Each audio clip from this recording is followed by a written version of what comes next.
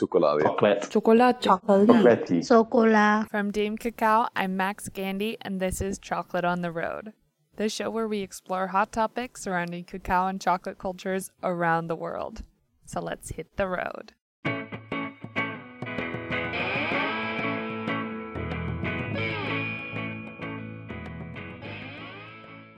Hey chocolate lovers, welcome back to Chocolate on the Road. I'm Max Gandy, the founder of DameCacao.com and this show's host. Today is the start of a mini-series of interviews between seasons 1 and 2. Our guest for this episode is Emily Stone, the co-founder of both Maya Mountain Cacao and Uncommon Cacao. You might have heard of them. This is an interview we did for episode 7 of the show, focused on cacao brands. So the majority of our conversation centers upon that topic.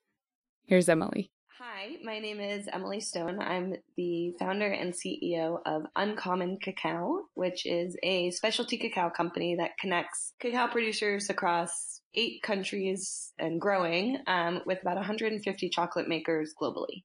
Do you have any chocolate or a cacao pet peeves? This has been my favorite question so far. That's a tough question to start with. I think, my chocolate, actually, yes, I would probably say that my chocolate pet peeves are companies that are making really industrial type chocolate. And by industrial, I mean not differentiated in value at all in terms of origin or cacao quality, or, traceability to producers. And they're making this sort of industrial chocolate, but are using packaging that may lead consumers to believe that it's special for some reason and that, producers or the environment are benefiting in some way from me buying this chocolate bar. One brand that in particular tends to be my pet peeve is Endangered Species Chocolate, which is one of the most popular supermarket brands here in the U.S. It's also got one of the worst reputations. Exactly. Yeah. Do you have any specific origin pet peeves? As someone who's worked with cacao really closely, is there anything that you get annoyed with that people don't seem to understand? I think there's so much that, people are still learning about in cacao and are coming to understand. So it's really hard for me to characterize any of them as pet peeves. I think, as an industry, we do have to be somewhat patient and understanding that the movement that bean to bar chocolate has started is still really, really new. And for many consumers, there's just so much education that needs to be done. And so, I think, there are certainly ways that I think all of us in the industry could be as responsible as possible in talking about, the integrity of our supply chains and the realities of, what's working and just as much what's not working at origin. But that in general, I'm not really in a pet peeve state yet because I think there's just still so much education and there's so much that, even those of us who have worked in the industry for quite some time now, we still don't know, that we're all still learning. And so I try to steer away from thinking about things as pet peeves and rather thinking about them as opportunities for education and, learning on all sides. Absolutely. I love that outlook. I imagine over a decade in the industry, that's a necessary outlook. Yeah, we got to be patient. This is a long-term thing. When I get a lot of questions about sort of, when is it all going to change? When is the cacao supply chain going to be better? When is all of the cacao that's produced going to be excellent? And this is, multiple decades of work ahead of us as an industry. So I think it's good for all of us to be patient and kind with each other and with our market as we continue to learn and grow. Yeah, unfortunately, it's not a rom-com. You can't just snap your fingers. Everything changes. Exactly. Who is the most inspirational person you've ever met? Some people that I've been inspired by recently, I would say, are Luisa Abram from Brazil. I met her at the Northwest Chocolate Festival this past year for the first time, and I am just so inspired by the courage and tenacity that she showed to really sort of dive into the unknown in Brazil and search out these rare and totally unique, varieties and trees of cacao deep in the Amazon. Just definitely a warrior in the cacao fight, and trying to really find something that's unique and special to her country, and then turning it into chocolate. I think what she's doing is really impressive. Especially at her age. She's like in her mid. Yeah, totally. She's a total badass.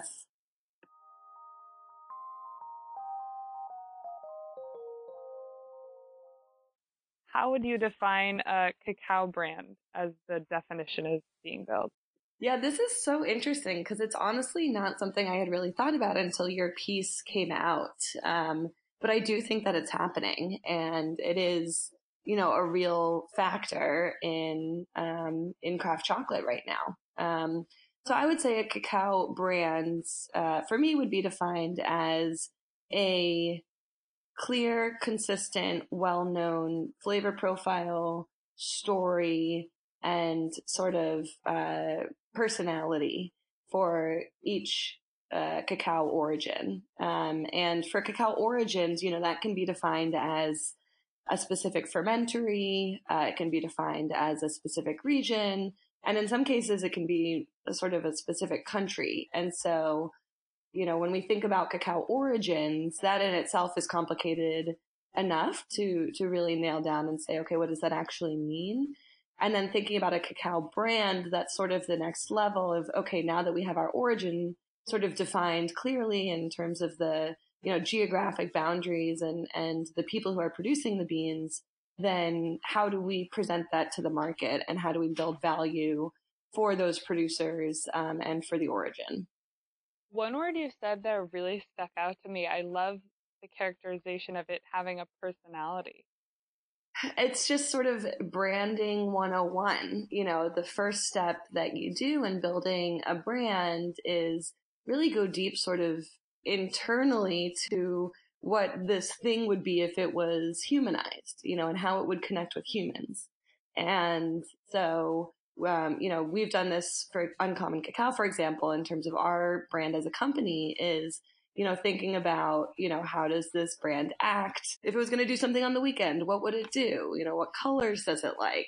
All of these different things, which in the process of maybe doing it feel really silly, but then do add a lot more depth and meaning to the brand, of whatever it is that you're trying to build. And I think, for us, with cacao origins, there's not really a need to do that exercise, but it does sort of naturally happen when you have chocolate makers and industry professionals coming to visit an origin and really getting to know the people, getting to know the place, getting to know the real feel of that origin or of that country. It does create sort of a personality. All of that I think helps attract chocolate makers to different origins in different ways, depending on what they're looking for and what story they want to tell in the brand of their chocolate, to see, if there's sort of an origin that helps to fit right in terms of, not just the flavor profile and the people who are producing the beans, but also the story, and the personality that origin sort of conveys.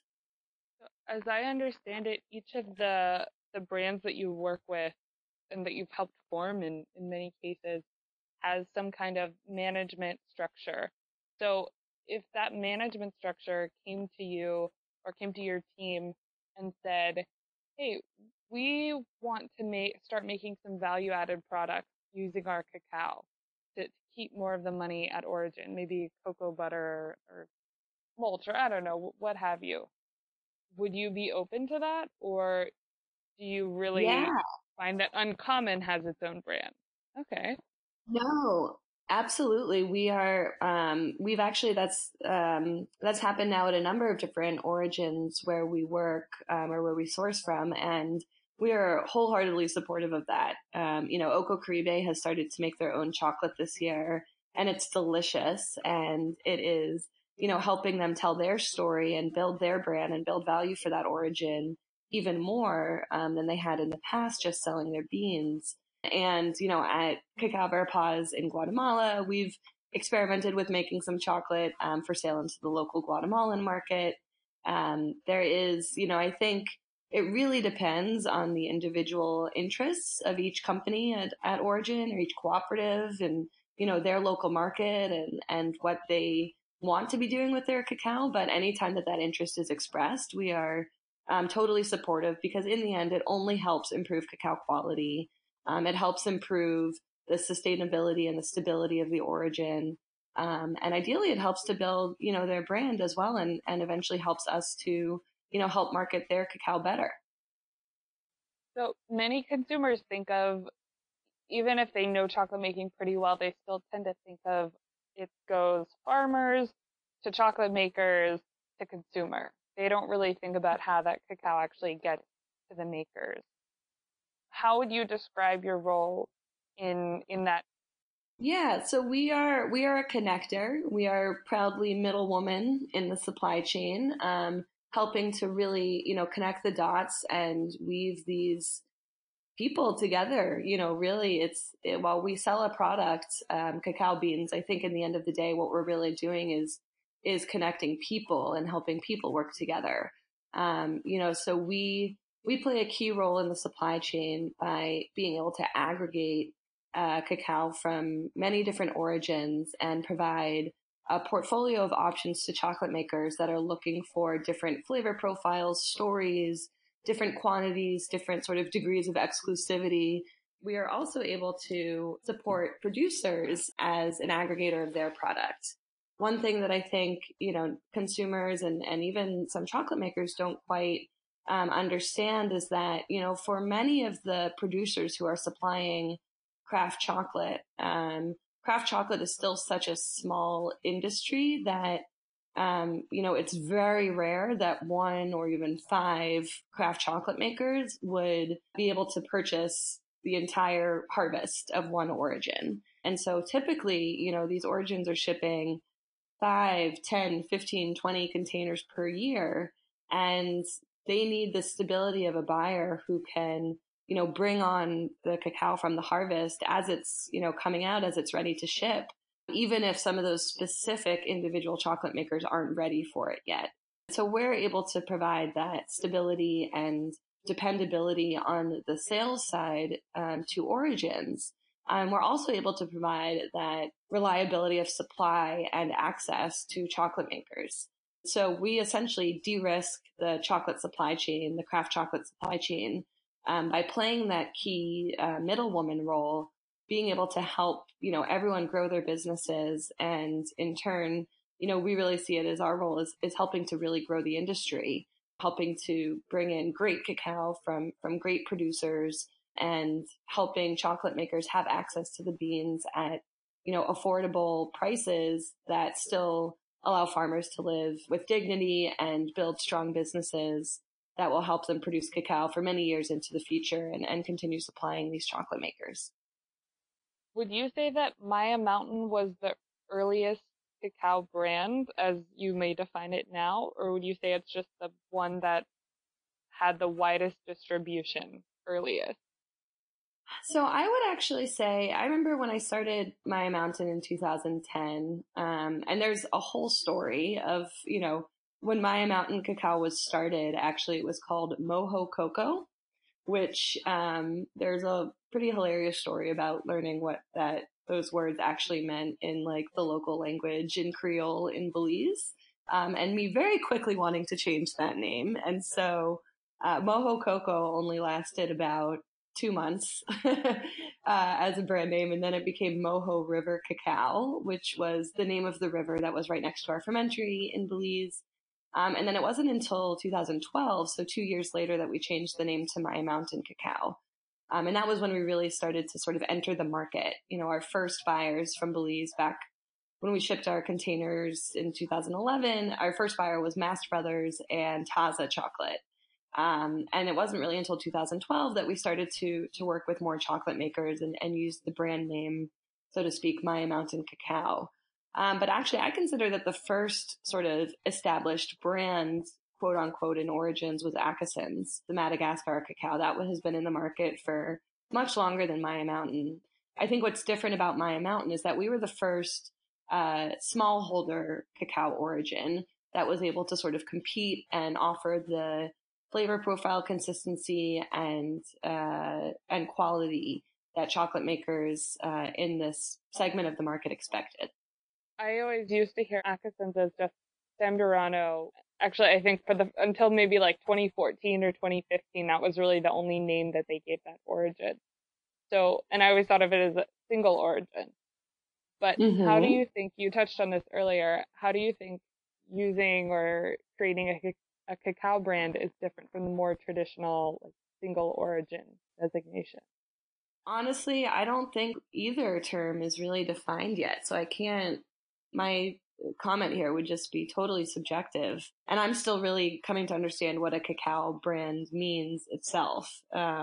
So I would say right now, I'm sort of thinking about them as interchangeable in terms of an origin being the thing that would be branded, and whether or not it has a brand is really just up to sort of the efforts of those running the origin, and also the sort of market traction that that origin may or may not have.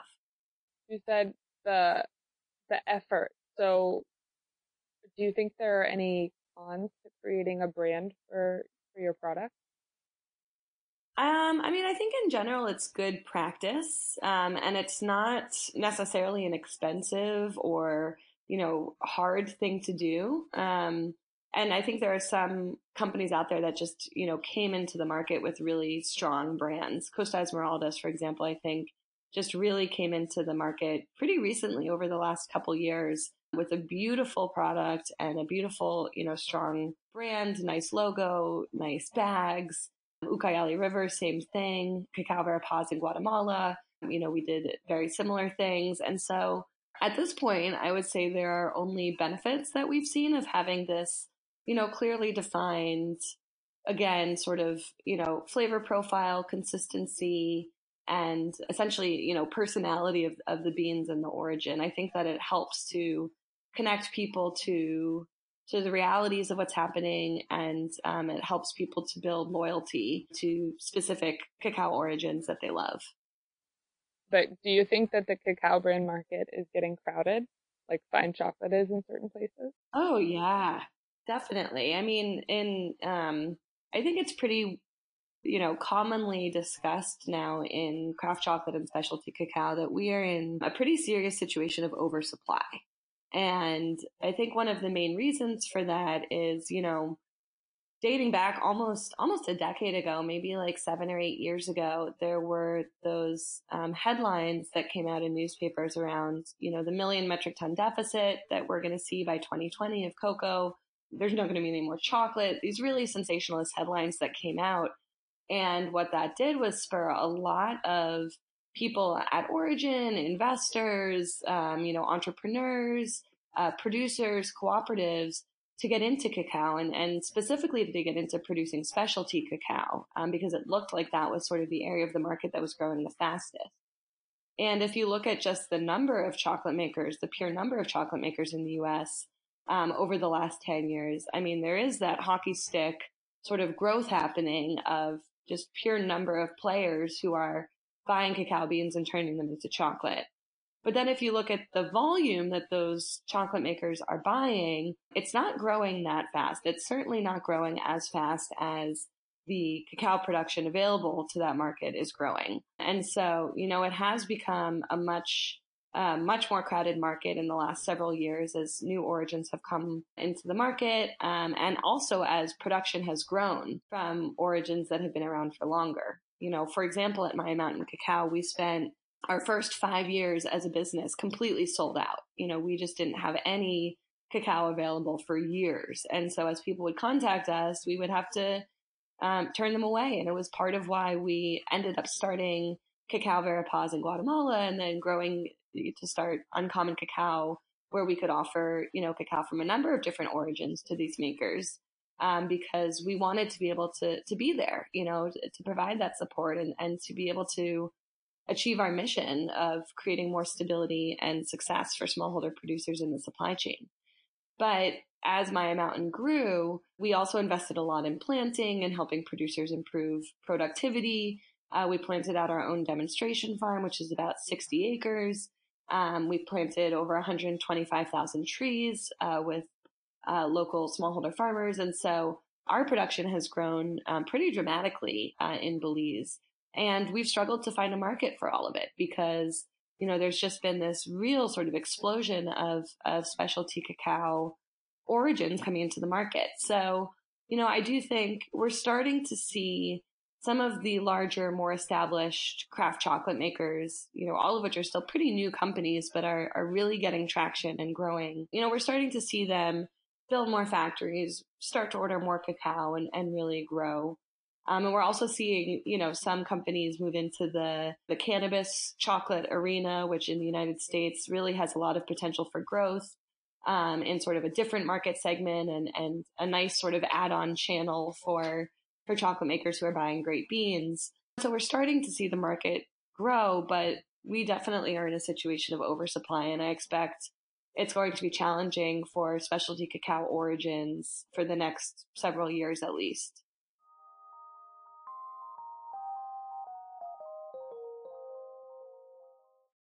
What advice would you give someone looking to start a cacao brand?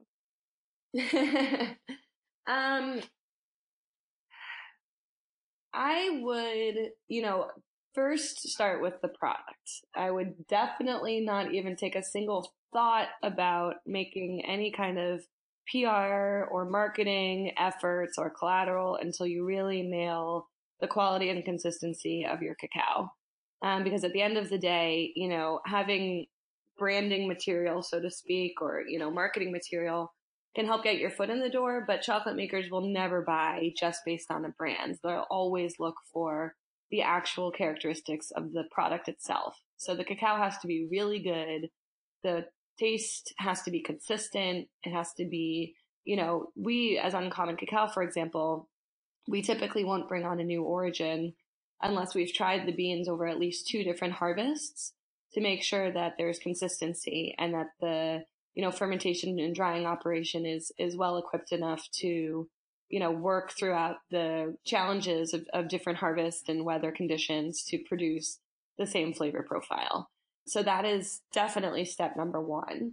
And then, for us, when we were building Maya Mountain and when we were building Cacao Verapaz, we did a lot of work consulting with the producers themselves. When we started Maya Mountain, I spent 4 months sitting down with producers alongside the farmer who helped to start Maya Mountain Cacao, a guy named Gabriel Pop. We sat down together and just listened to farmers, listened to their challenges, listened to their experience working in cacao over the years in Belize in different buyer contexts, different market environments.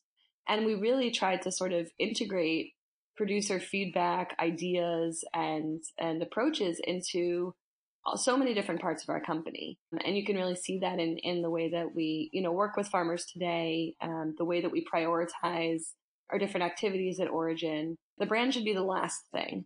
So, the last thing you would want to do is, start to define these personality aspects of like, okay, if my cacao was, going shopping, what shoes would it buy? It's all of that stuff. That is the last thing that you should do. There's so much work that needs to go into, building the operations at origin, building the quality process and fine tuning it, making sure it's consistent, figuring out your logistics strategy, figuring out your sales strategy, whether you're going to work with intermediaries like Uncommon Cacao or go direct or try to go direct.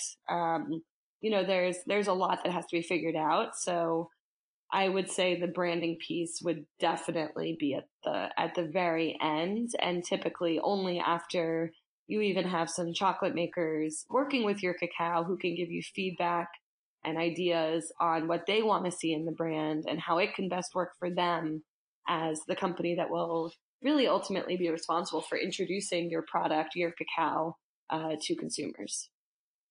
I made a note that I forgot to ask you about earlier, but mojo coco. Coco means vagina, doesn't it? Yes. And mojo means like Means what? basically stanky. Oh no! Man, you went 2 months with that name and nobody told you? No, I found out like the first week, but then I had to like go through the process of like changing the website, changing the emails, changing the like, the like receipt books and all of that stuff. But we still had the sign. We had a sign that said Mojo Cacao for many years. That's so rough. It was pretty brutal. I found out at the hardware store when I was setting up our account. Did he just start laughing? Oh yeah, the whole store. What did he say? Did he announce it? No, it's just, it's Belize. It's a small little hardware store, and like all the guys who were in there just were rolling on the floor laughing. Yeah. I can imagine that. Right now, how many farmers and makers? You mentioned 150 makers with Uncommon, but specifically, how many farmers and makers with Maya Mountain Cacao, and then also with Uncommon Cacao as a whole, are you working with? That's a good question. Let me see. I can definitely respond on the farmer question. So, right now, actually, Maya Mountain Cacao just did their organic inspections, which is basically how we set our farmer network for buying for each harvest. Because we're 100% organic certified at Maya Mountain. And so each year, the number of farmers in our network determines our basically who we'll be buying from. And this year, I believe it's 409. It was literally just done right before the holidays. I know it's just over 400. So that's at Maya Mountain in terms of producers. And then in terms of buyers, this changes a lot. We have new people coming to use Maya Mountain pretty frequently. So I can follow up with you with that question if that would be helpful, or I can take a second to try and look it up. My guess is it's around like somewhere between 35 and 45. Yeah. About 150 makers in total at Uncommon. But do you know the number of farmers that you're working with? Yeah, the total number of farmers we're working with as of Q4, as of the end of last year, is 4,713. What's the highest price that you buy at and the lowest price that you buy at in terms of like dried cacao? In terms of dried cacao, like buying from origin. Yeah. Or what's the difference between, you don't have to say the exact numbers, but like what's the difference between the highest amount and the lowest amount? Because all of these countries are developing countries, but I'm not sure people realize like the big, huge difference you can have between average income and then when you're actually talking about cacao itself, how small of a difference. Yeah. So why don't I use farm gate price first? Because I think that's what farmers actually receive, and I think that's it's a really important data point. It's something that we are always trying to talk about and make sure that people are asking questions about and understand, because the farm gate price is very different than the FOB or the export price. The farm gate price is typically in craft chocolate supply chains paid for wet cacao, because most cacao is centrally fermented that will be sold into the craft chocolate market. And so that farm gate price is typically, paid to the farmer for wet cacao. And then the export or FOB price is what would be paid to the fermenter or exporter when they sell the cacao, when they ship it internationally. So that's basically the price of the cacao that they paid to the farmers, plus all of the costs of fermentation, drying, overhead, etc., to get to their export price. We are right now in the process of collecting data for our 2018 transparency report, and we don't have it yet. But I can tell you our 2017 numbers, because we do this sort of crunching of numbers annually. So in 2017, the highest price we paid at the farm gate was the equivalent of $3.97 per kilo. And that is equivalent as if it were a kilo of dried cacao. So $3,970 per ton, you could say, but it was bought in the form of wet cacao. So that meant that we paid in Belize, it was $1.25 Belize per pound, or about 63 cents US per pound for wet cacao. And the lowest price that was paid in our supply chain at the farm gate in 2017 was at Pisa in Haiti. And that was about $1.65. And I think that's a really interesting comparison, because at Pisa in Haiti, the impact that organization has had on the cacao industry cannot be overstated. It has raised the price. So before Pisa started to buy wet cacao, the price was 1/4 of what Pisa is paying now. So you can imagine if, farmers in Belize are making nearly $4 per kilo dry, farmers in Haiti would have been making about 45 cents dry for selling wet cacao. And so PISA was able to come into the market and really sort of nail down the fermentation and drying, central processing of cacao and be able to connect farmers in Haiti to global markets. They were able to increase that price by 300%. So that was huge. However, taken out of context, next to Belize, it looks like a lower price. But in the meantime, the economies in these two countries and in all the countries where we work with, as you mentioned, are very different from each other. The living income sort of required to meet basic requirements is really different. The thriving income, quote unquote, which is above living income, which allows producers to save, to, build their lives through cacao sales.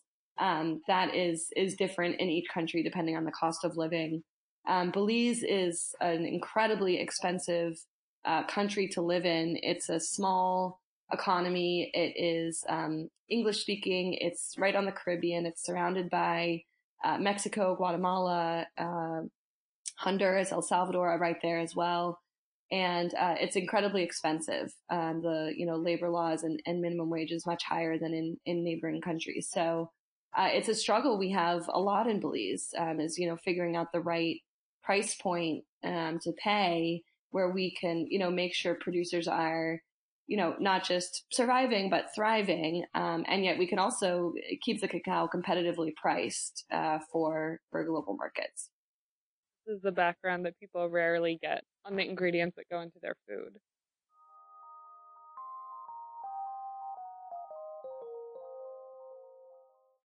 One final question, and you've touched on this a bit in most of your previous answers, but what have been the growing pains of building a business in cacao and specifically of building a business in a developing country? Building a business is challenging anywhere, no matter who you are, where you are, what you're trying to do. Building something from scratch, as you said, that sort of has no blueprint is just always really hard. And I think one of the hardest things about building a business in specialty cacao is that, this industry is so young. This market is really new and it's very challenging to plan. It's really hard to predict the future.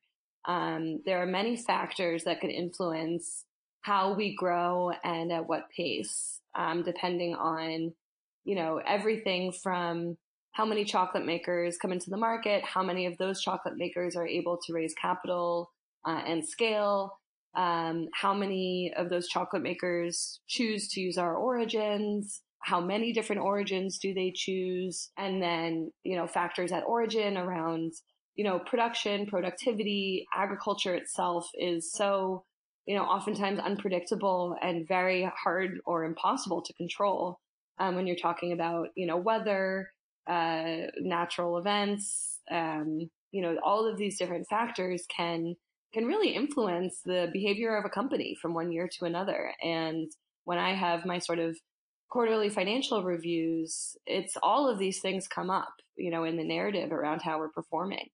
So I think there are very unique challenges to cacao that, relate to those factors that I've shared. But in addition to that, we are an international business. Our team speaks at least 3 different languages, 4 actually. So we have, within our team people who speak during the workday, English, Spanish, Quechua Maya, and Mopan Maya. We're doing business in French.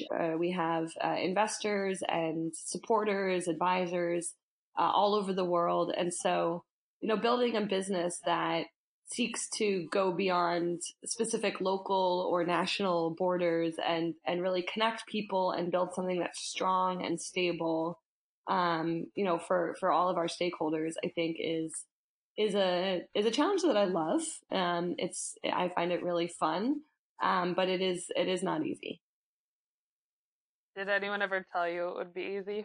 Was anyone like, you should move to Belize and start a business? No. Seems chill.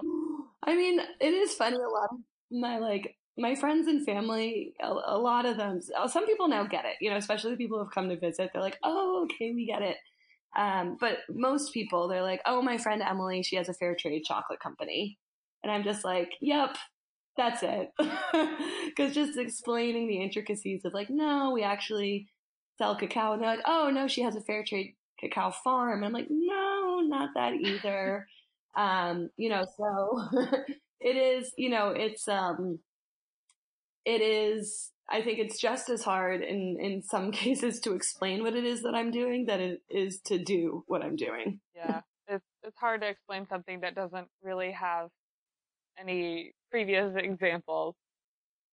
Yeah, I try to relate it to coffee because I think a lot of people sort of understand specialty coffee a little bit more, and so that's been helpful. And then I think just as more people, get out there and see craft chocolate and see, the story of Maya Mountain on the back of a bar or the story of La Chua Guatemala on a bar, and they're like, oh my gosh, that's, I know that cacao came from my friend's company. Then people start to understand it a little bit more, and they ask better questions, and I'm able to have more sort of rich conversations with people. But again, it's being patient and kind, and with myself as well as with others, and just making sure that at the end of the day, it's clear, what our business is doing and where we're going, and what we hope we're able to achieve and create really alongside all of the craft chocolate makers and producers who are really doing, groundbreaking work, producing high quality cacao and chocolate. Absolutely. Educating the populace is sort of a one-on-one kind of job. Yeah, although I have said multiple times, I think, I see a huge gap in our industry in that we don't have any real sort of broad-based PR or marketing efforts that help people understand what craft chocolate is or bean to bar chocolate outside of specific brands.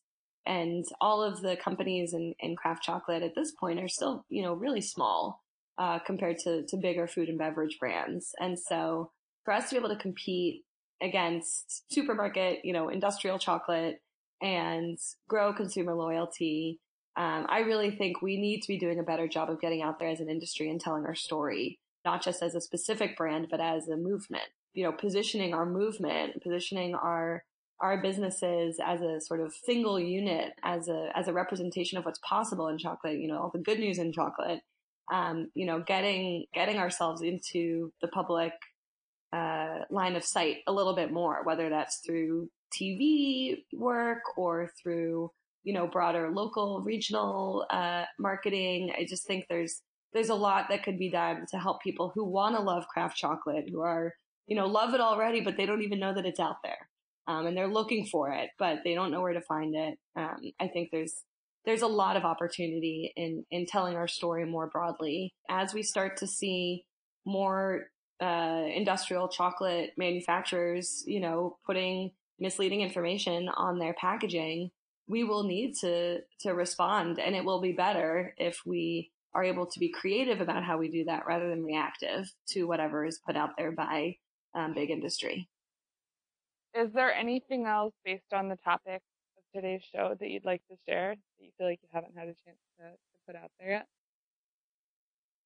I'm not sure if this would be relevant, so feel free to cut this out. But I would say one of the most sort of helpful pieces of brand building that we've done now for Uncommon Cacao, which I should also note that Uncommon Cacao is the parent company of Maya Mountain Cacao and Cacao Verapaz. So we're technically like a consolidated company. They're subsidiaries of Uncommon. So we did a really interesting exercise a couple months ago to determine our company values. And we settled on 5, which are courage, interdependence, grit, passion, and accountability. And I think just doing that exercise of really identifying our 5 values and then thinking about how we live them, day in and day out for all of us, whether you're buying cacao at the farm gate from producers or you're, raking dried cacao or you're organizing container shipments or you're on the phone with chocolate makers every day, talking about cacao and helping them find great beans. How does the value of courage, how does the value of interdependence, how does grit, how do all of these values show up? And that has been the single most important thing in sort of unifying and clarifying our brand message.